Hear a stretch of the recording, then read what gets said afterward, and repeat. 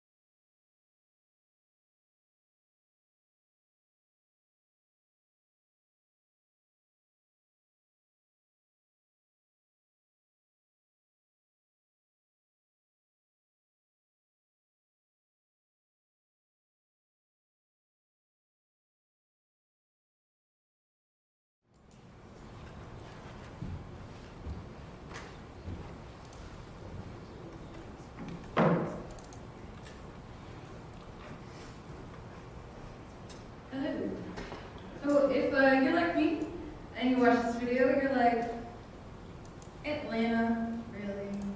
I thought we were doing okay. We are in the Bible Belt. I mean, where there's a church on every other corner. Probably every corner. About 3 steps from one another. But the reality is that most people, even in the Bible Belt, not most, but maybe a lot, even when they profess being a Christian, aren't necessarily having that true relationship with Christ. And so, a few facts about DeKalb, because I had no idea. DeKalb is just down the street from us, like an hour or so. It is the most ethnically diverse county in the Southeast, not just Georgia, but in the Southeast. It has over 64 spoken languages. That's a lot. So, not just English. No. We're representing Asian, Hispanic, European, and African cultures just in this one county. We're told to bring the gospel to the nations. The nations are right here, my friends. We don't have to go far.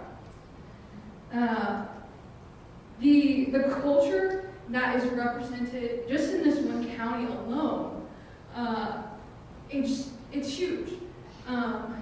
And as beautiful as it is, there's so much brokenness. Abortion rates are high. Homes don't have fathers. There's division between races and social classes.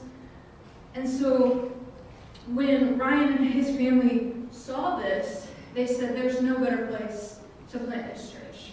And when he came here, he didn't say, I'm going to do this on my own. No. He came here and he began to pray. And he began to meet with people that were already in that community. And that's when he met his other partner. And they began to pray together. And they began to work with other people in that community. And that's how church plants work. They don't just start out on their own and just say, I'm going to do this, go team. No. The North American Mission Board gives them a starting point, and they go out into the community and are allowed to get to know these people and see what's necessary to reach the gospel for them. And so when they are preaching and meeting with them, their goal really is to meet them on their level. They're not saying, oh, you can't be with us because you don't have your Sunday best with your heels and your pearls. You come whenever you can. Meet us where you are. We'll meet you for coffee.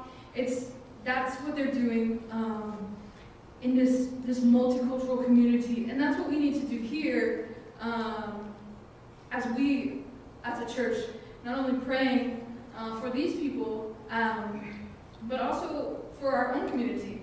The University of Georgia has 30,000 students. A third of them come from other countries. The nations have come to us. Let's reach them. The mission for North American Mission Board and for all of us really should be to disciple, to equip them, like Lex was saying last week, to equip them to make them better disciples, right? So that they go out and equip others. So it's a multiplication game. So that's my challenge to you, to be praying for these people in DeKalb, to be praying for the churches in Athens, and also with the rest of the Annie Armstrong church plants. We have envelopes in the back by the soundboard, also some in the foyer. You don't have to use an envelope. You can just write your check out and put Annie on it. Totes fine, whatever you want to do. Thanks so much. Just not the same team.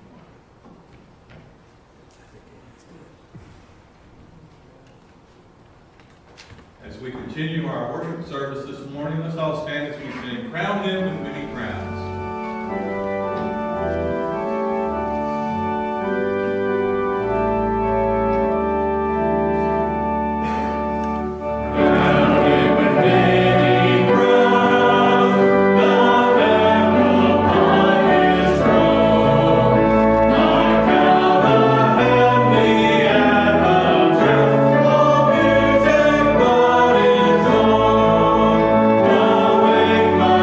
Soul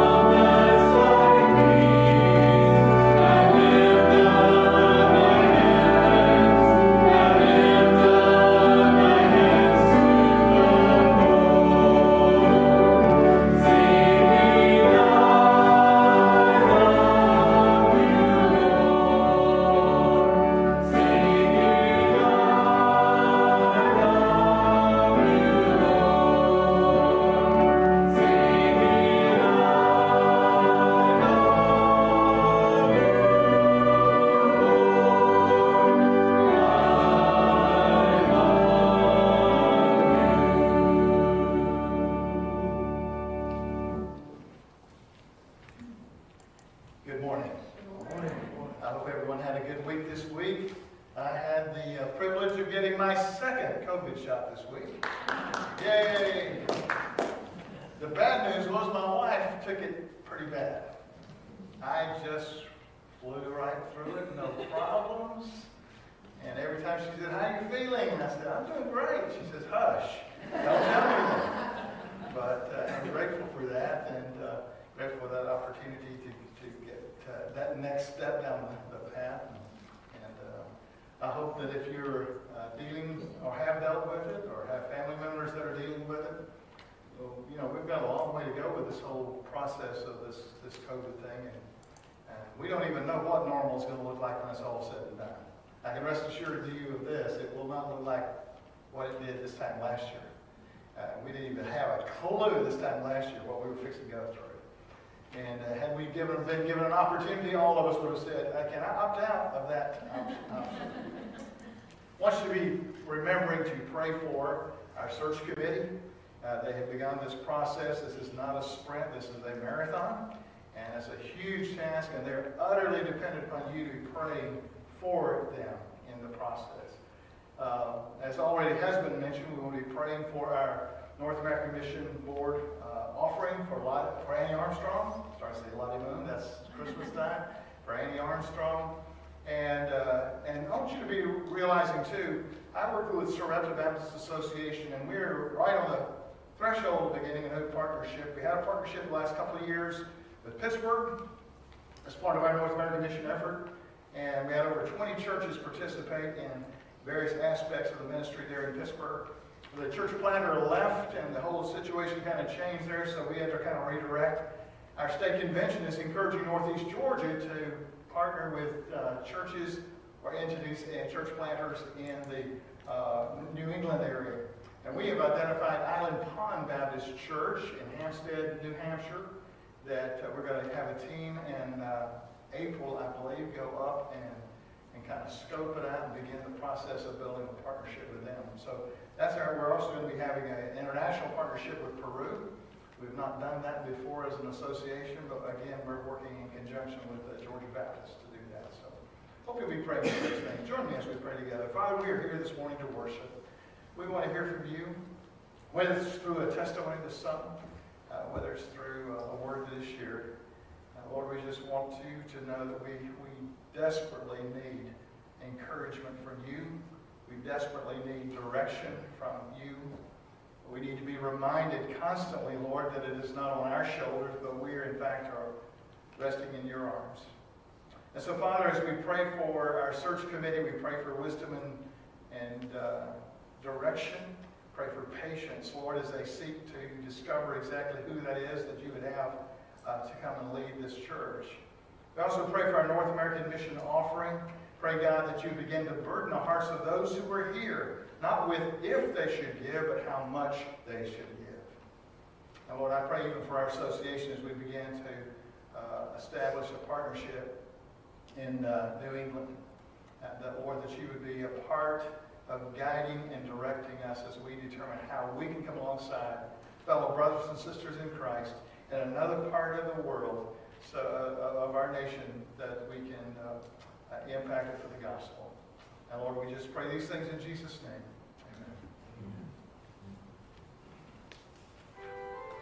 Amen.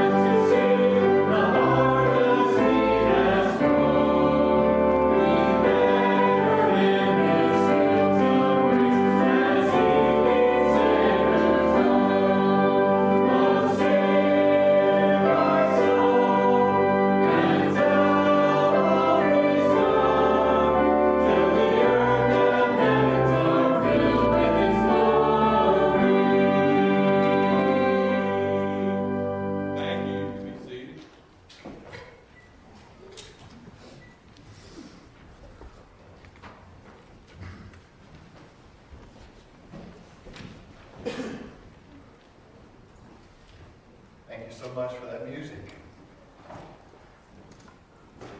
This morning I want to begin by describing to you a certain year.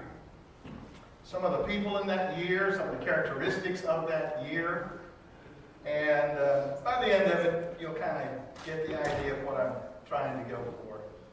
The year I'm speaking of was the last year the Dallas Cowboys were in the Super Bowl. This particular year, the Dow Jones Industrial Average ended with a tally of 6,448. The average cost of a new home in this particular year was $118,200 here in the U.S. Today is $334,000 according to Dave Ramsey. The average yearly income in this particular year was $36,300. Today it's $86,000.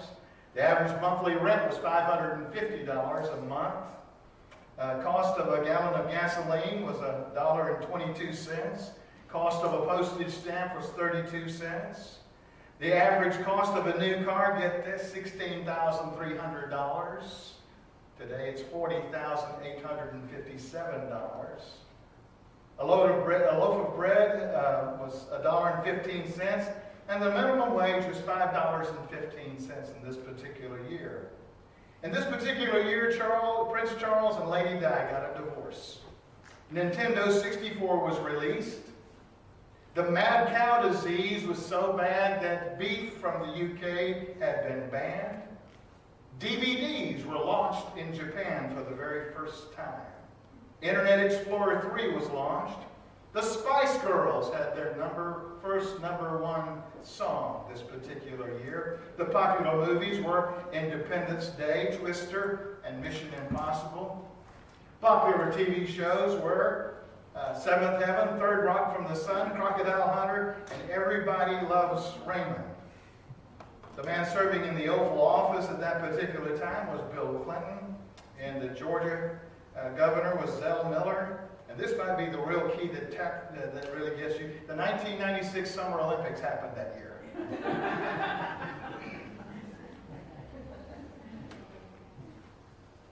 Why do I go through all that? I go through all that to let you know that all those things are taking place the last time Forest Heights Baptist Church started looking for a pastor. Let that sink in for just a moment. The last time this church started looking for a pastor was in 1996. That's crazy.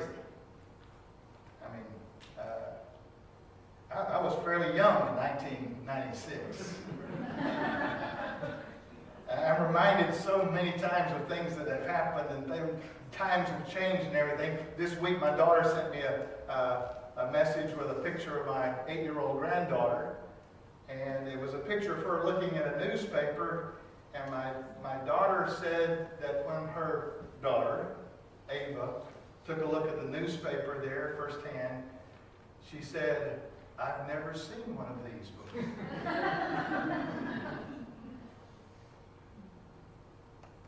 The search for a pastor is no small thing.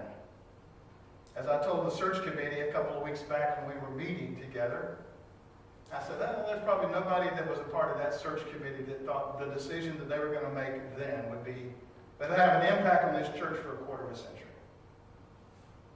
That's how important it is. As a result, I want us this morning to take a look at what the Bible says the biblical profile of a pastor ought to be. How do you avoid getting off track in your search for a pastor?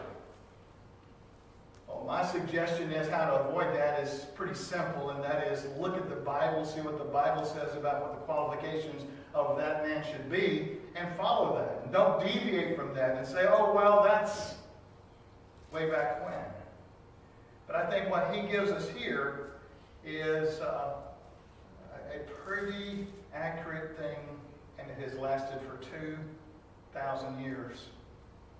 We're going to be looking at 1 Timothy chapter 3 this morning. 1 Timothy chapter 3. Paul gives instructions to young Timothy. And this is, you got to remember, these were not mega churches he was talking about. These were not churches that had their own buildings. These were very small groups of people that we were calling churches. Regardless of the size, church is a serious matter to call a pastor. It's not merely a job of trying to find somebody who can preach. Because let me tell you something, I've been doing my job here for almost 15 years. Now I get called in all kinds of situations. I mean, it's bizarre. I'm writing a book, when it's all said and done, about the troubles Baptist churches get themselves into that they want me to help them get out of. But up to this point, none of the conflicts have ever centered around preaching and teaching. Absolutely, almost always has to do with personality and leadership style. Personality and leadership style. How they go about doing life. That's where the conflict arises. I want to draw your attention this morning to this biblical profile. This is not a survey of what churches hope their pastor will be. This is not my list of characteristics and qualities I think are important. These are found in God's Word. This was not the result of a study group. This was not the result of some poll that was taken in the culture. You see, the main danger we get into today is we take God's Word and we read it, but we read it through the filter. This is being the filter, culture filter that we have in our face. And whatever the culture adjusts about God's Word, we just discard it. Isn't that true? We need to reverse that process and interpret our culture in light of the filter of God's Word. Does that make sense? Because the culture will look at some of these things and say, not that important. Man, that's old stuff. That's antiquated. Let me ask you a question. Is gravity antiquated? Is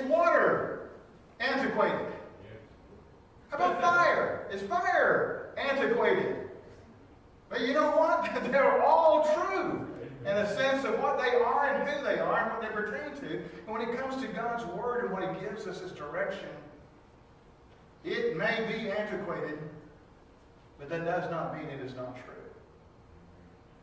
When you get to the Scripture and you understand something, that there are multiple terms used for the pastor. One term is pastor, and that means the shepherd. One term used is bishop. Bishop, which means an overseer. One term that is interchangeable with pastor from time to time, and always when you look at a passage of Scripture, regardless of what you're preaching, the context is ultimately the determining factor whether that elder is used as a leader in the church or as the pastor. And then there's the term overseer, which is used in this translation to refer to the pastor. And that's the guardian of the church, the one who provides leadership and superintends all the activities of the church. So listen carefully as I read this passage of Scripture found in 1 Timothy chapter 3. If you're finding a hard time finding 1 Timothy, it is right before 2 Timothy. That ought to help you nail it down pretty quick. The Scripture says this: it is a trustworthy statement. If any man aspires to the office of overseer, it is a fine work he desires to do. An overseer then must be above reproach, the husband of one wife, temperate, prudent, respectable, hospitable, able to teach, not addicted to wine or pugnacious, but gentle, uncontentious, free from the love of money. He must be one who manages his own household well, keeping his children under control with all dignity. But if a man does not know how to manage his own household, how will he take care of the church of God? And not a new convert, lest he become conceited and fall into condemnation incurred by the devil. And he must have a good reputation with those outside the church, so that he may not fall into reproach and the snare of the devil. May God add His blessings upon the reading of His Word. Let's pray together. Father, guide us. Guide us today as we look at this passage of Scripture, as we take into consideration what Your standard is for the man who will fulfill the role of pastor in Your church. And Lord, I pray that through this study, that it will open our eyes to the fact that there's a whole lot more that goes on in the life of a pastor than merely preaching. There's so many more components than just merely preaching. And so, Lord, let us be attuned to what You have to say about this role. In Christ's name I pray. Amen. What I'm going to do this morning is kind of group this into several categories. And put those terms that he's listed here in those categories. The first one is simply this: a pastor needs to be devoted to God by his personal commitment. Devoted to God by his personal commitment. That's exemplified here in this passage of Scripture. A personal commitment with his life. It says he needs to be above reproach. It does not say he has to be perfect. It does need to say that there is no scandal or taint associated with his name. He's not open to blame, or his reputation is in disrepute. What he's implying is, if you look at a person's character, a man's character that you're considering to be your pastor, his past performance is going to be a pretty good predictor of what his future performance will be. Personal commitment to his life. Also a personal commitment to his wife. It says the husband of but one wife. A man with one wife. Fidelity in marriage is one of the greatest levels of commitment we have in our world, human to human, bar none. And I think it is an example that a pastor has to have, that commitment to his wife is emblematic of what his level of commitment is to the Lord, because I think it serves as an object lesson for the congregation to look at a man's commitment to his life and say, oh, that's how he values commitment. If he's that committed to his wife, how much more will he be committed to his God? Now, this is where culture gets into play at times, and it says, that's old stuff. That's antiquated. But my friends, it's true. The Apostle Paul wanted to say one wife at a time. He could have said that. He did not say that. The first 3 centuries of the early church viewed this as talking about three things primarily. One, polygamy. Two, bigamy. And three, digamy. Now, digamy we don't hear much about anymore. That is the emphasis upon being married once. Now, that's my assessment of it. That's my belief. I can preach only that which I believe and what the Scripture says. But there are churches that in the Southern Baptist realm of things today that have almost discarded this thing completely. And it has been the influence of the culture. See, here's what's happened in our world today that's strange to me. God did not call us to be a reflection of the culture. You see, to me, there seems to be two kinds of churches and almost like two kinds of Christians. You've got either thermostats or you've got thermometers. What is a thermostat's intent? A thermostat's intent is to regulate the temperature in the room, right? Outside does not regulate how the temperature is on the inside of this building. Or else some of you would be wrapped up in blankets probably now. The culture has served in many churches determining what the temperature is on the inside because the culture weighs more heavy than the Word of God does in some churches. So that all the church then becomes is a thermometer. You merely reflect what the spiritual temperature is outside. You reflect the standards from outside. You reflect the values from outside. God calls on us not to be thermometers. God calls on us to be thermostats. Amen. Now, which is easier to do? You can go to the store, buy a thermometer, virtually nothing. Stick it outside, it just registers. Your thermostat go bad, you got to have an expert come out, and it usually doesn't cost you what the thermometer does. But that's what God's called us to be in our culture. And who has to lead that charge is a man who has this kind of devotion and his personal commitment to the Lord. It's not a mere job of getting up and preaching. It is part of it. But it has to be a man with unquestionable integrity in his role. His life reflects the gospel message, and he relates to those who has a commitment to follow the Lord faithfully. The second thing I want to group here is that he is directed by the Spirit to sound living. Directed by the Spirit to sound living. It says in this translation, he must be temperate. That means to be restrained, well-balanced, to keep your head in all situations. But also, not only to have a sound mind, the Spirit directs us to have sound behavior.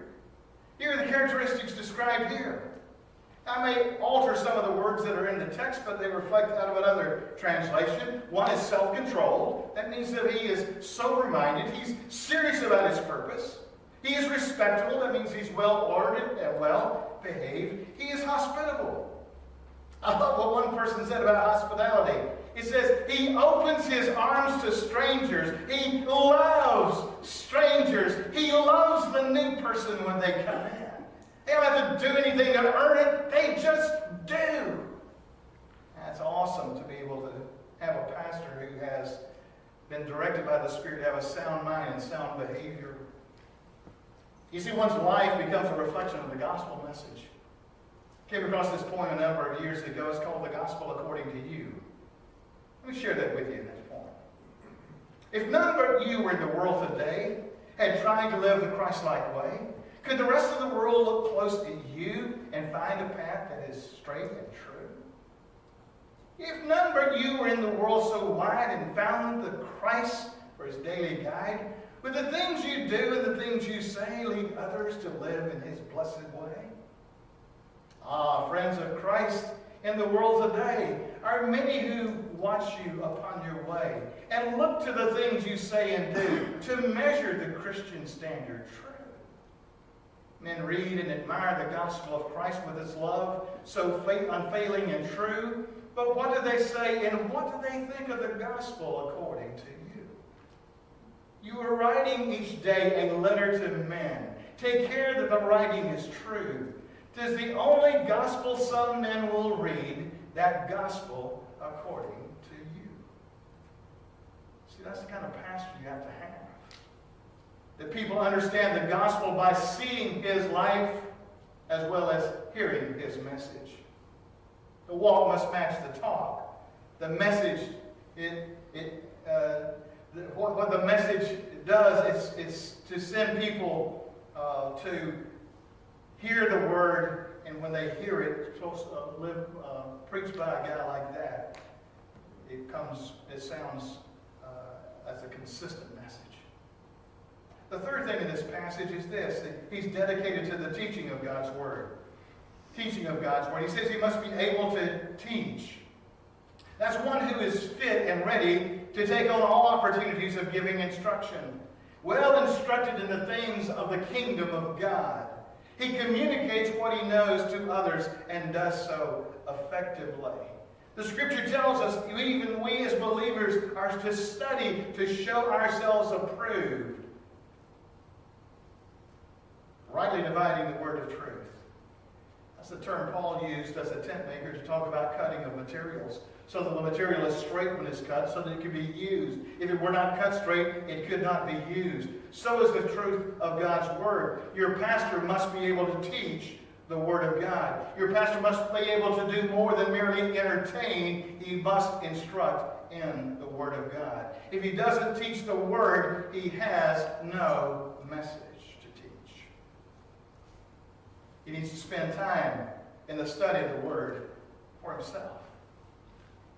You see, the trap that pastors fall into on occasion is the only time they open up the Bible is to study for the next sermon.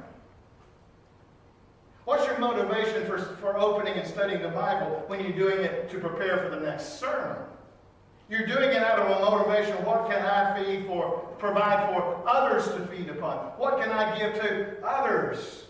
But my friends, you cannot feed others when you have no food yourself. You cannot provide water to thirsty people when your well is dry. A pastor needs to be able to not only teach the word, he's got to be able to study the word for himself, for his own personal edification. And that's more than seminary training, folks. That's day by day walking in the word. Walking in the word. I made a commitment when I started pastoring. I said, Lord, whatever I'm studying in the Word cannot be used as a text for Scripture anytime in the near future. The only reason for that was I wanted to make sure as I read the Word, I was looking for what God has to say to Lex, not what God has to say to Lex's church. And there's a difference between those two. So he's got to be able to teach. Fourthly, displaying appropriate Christian lifestyle. He displays right actions. It says he is not dependent upon wine, not given to drunkenness. Drunkenness leads to recklessness and is the opposite of self-control. It prohibits one from being under control. This describes a person who sits a long time at the table drinking wine. Now, this is another thing that our culture has had a great impact on the church today. Time and time again, I hear churches talk about, oh yeah, we have lots of people who drink wine. Now, folks, there's a lot of prohibitions in Scripture about various things. As best I can tell, there is not one in there in regards to methamphetamines either. There's not one in there for LSD or anything like that. But, I mean, use your brain sometimes. My friends, I'm old school. I'm an old guy. Let me tell you something. Our culture is absolutely attacking us in this one area prominently. It is portrayed through our media that you cannot have a social conversation without some form of alcohol being held in your hand. I was taught something by an ethics professor 40 years ago that I have never gotten out of my head, and I think it's absolutely accurate and true. He said this about these kinds of things where you look for that commandment that says, thou shalt not drink such and such, or thou shalt not do. He said, listen, here's the bottom line. He says, your money is an extension of yourself. Your money is an extension of yourself. Whatever you spend your money on, you are endorsing.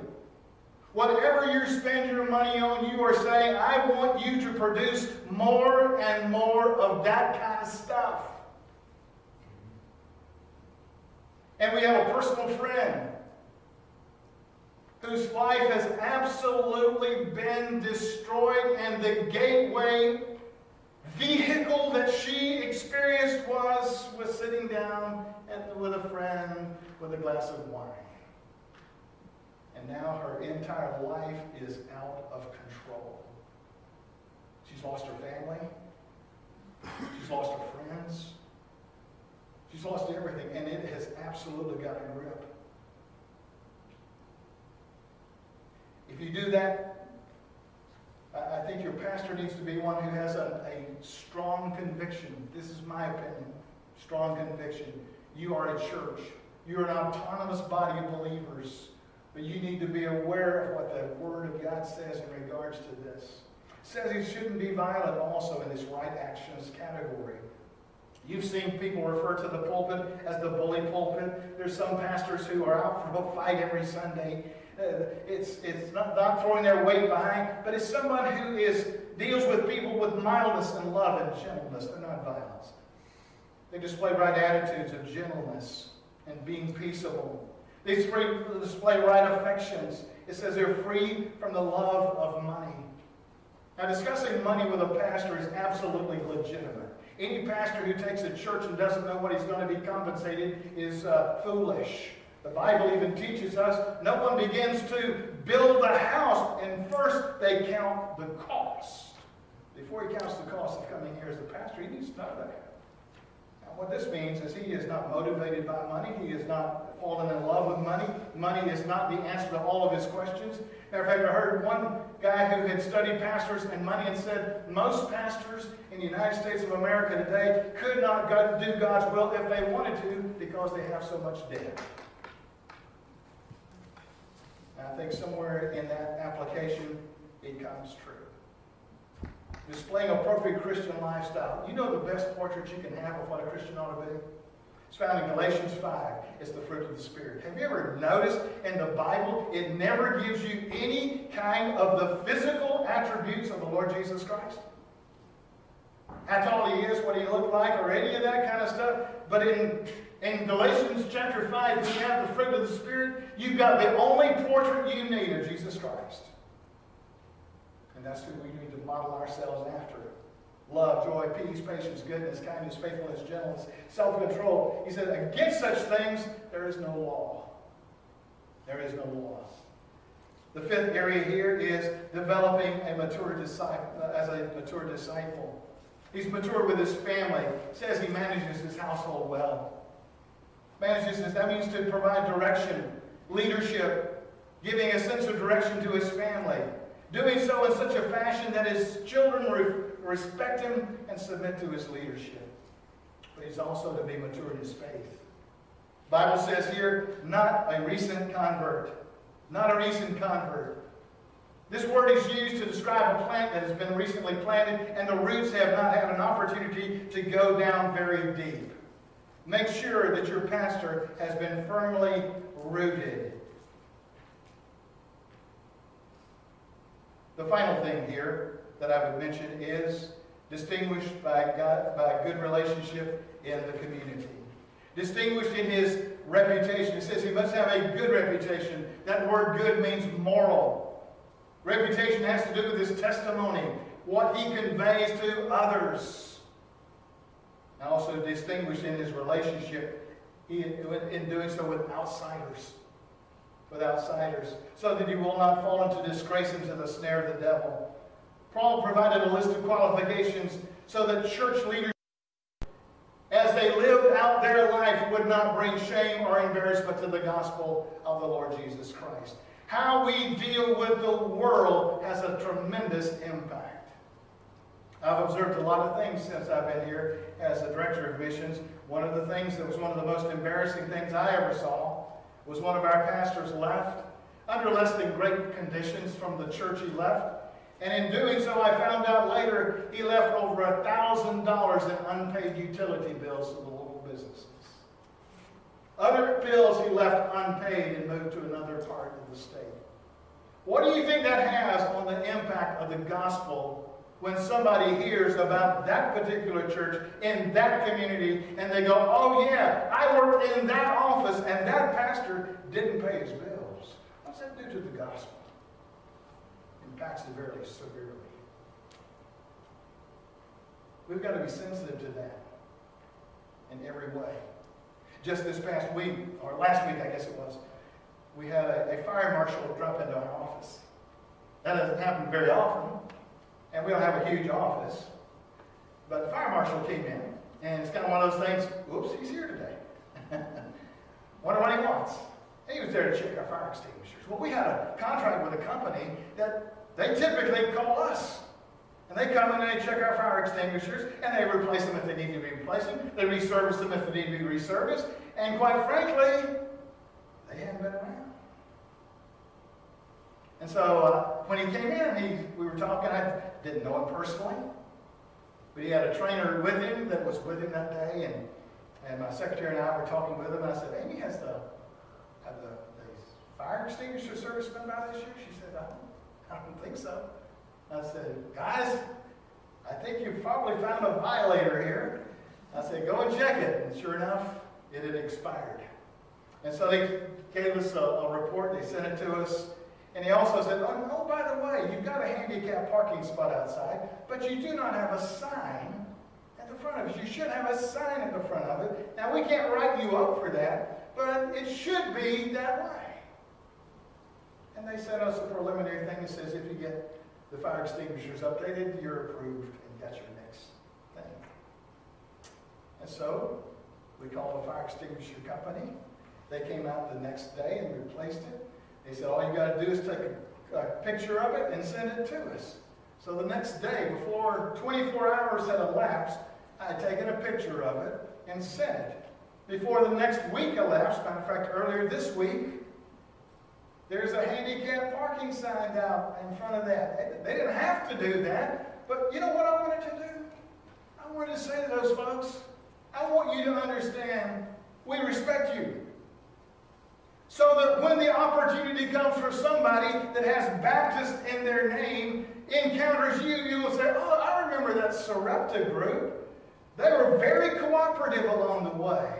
That will earn you credibility so that when the gospel opportunity comes along, it too can be done and shared. Does he pay his bills? Does he contribute an interaction to the community? What is his relationship with his community like? Now, that's a long list of things, isn't it? Here's the question I've got for you. It's a very serious question. How many of those things on that list, how many things on that list can you determine by hearing a man preach?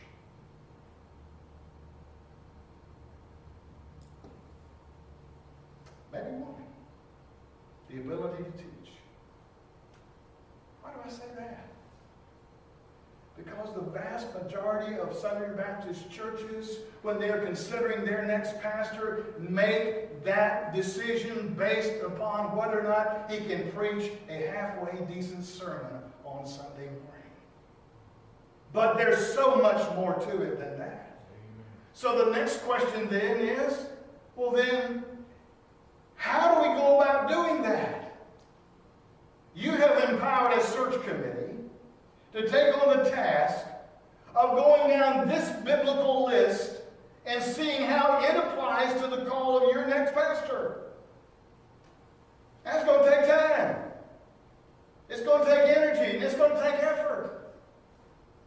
And when they present that person to you, you ought to have confidence that what the work that they have done to bring you to that point involves a whole lot more than merely standing behind a pulpit and preaching. Because I got another question for you. How many hours during the course of a week does a pastor preach?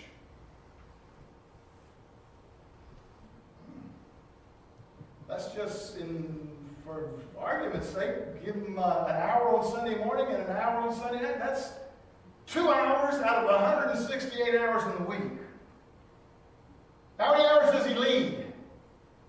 How many hours does he do administration? How many hours does he impact other people? How many hours does he minister? How many hours does he do all the other things that pastors have to do? And how can you determine that? It takes time. It will take time for your search committee to turn over every rock they can. I always kind of half-jokingly say, you need to fire them before you hire them. If they meet, if they pass that kind of scrutiny, you've got a good man. I share all of this to let you know today it's going to take time. I shared this verse with you last Sunday night, Isaiah 40, verse 31. Let those who wait upon the Lord, they'll gain new strength. They will mount up with wings like eagles, run and not get tired. They'll walk and not become weary. This is a waiting game. Not waiting in the sense of inactivity, but waiting patiently. Waiting patiently for God to work and God to act. Would you pray with me, please? Lord, we are so grateful that you included in your instruction the very precise details of the characteristics of your servant and pastor. Lord, for us to ignore it is unforgivable, but yet it happens from time to time. Or Lord, we can get selective in what we want to pay attention to and other things that we don't. And oftentimes our lack of patience is the driver that causes us to make the mistake. I pray, God, that you would work in and through this church and the search committee to seek out a man who matches the biblical profile for a pastor. I pray, God, that this morning, as we consider our commitment to you, that, Lord, we collectively as a church would make a commitment to follow your word, follow your instruction, to adopt the biblical profile of a pastor that you have indicated we need to do. So, Lord, in these next moments, it's a time of commitment, a time in which we say, yes, Lord, we're willing to follow you. In Jesus' name I pray. Amen. This morning, invitation is going to be a little bit different. Always the altar is open for anyone who would like to come and commit their life to the Lord Jesus Christ. Or if you choose to be a part of this church, the altar is always open. But this morning, I want to make a special challenge to you. And that is that you would commit to pray for your search committee. That you would pray for God's will to be done, not yours. That your timetable would match God's timetable, and that you're not constantly badgering God about, why don't we have somebody already? I challenge you to make a commitment to do that. You may make that commitment in the privacy of where you're standing. You may simply want to come and kneel here at the front and do business with God in prayer kneeling. Whatever decision God has laid upon your heart, I encourage you to come and do that, especially in regards to praying for your search committee. Would you stand together as we sing? If you need to come, come. But pray where you are about your commitment to pray for the search committee right now.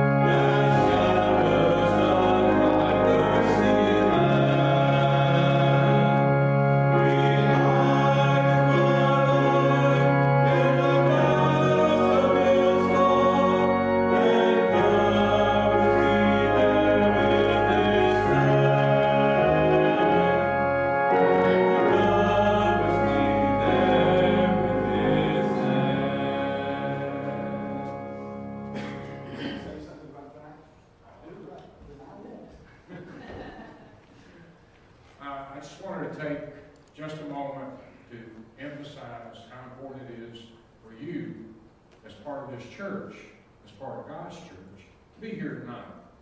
Lex is going to take the time that he would normally be bringing a message to bring an important message to us about what we're about as the pastor search team and as the church.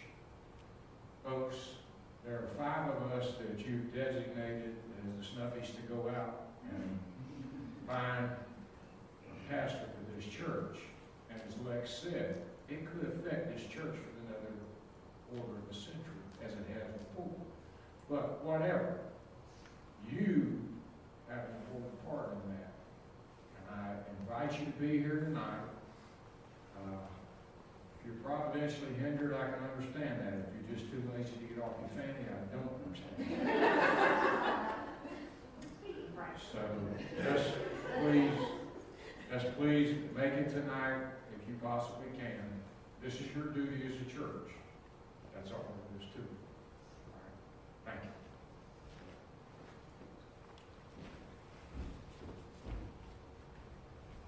A couple of other announcements I need to make before we sing our closing chorus. Haley has already mentioned the Annie Armstrong Easter offering. However, she did not mention that our goal is $6,000. And I don't have an update on if we got anything yet. She's giving me a 0. So we have a challenge ahead of us for that.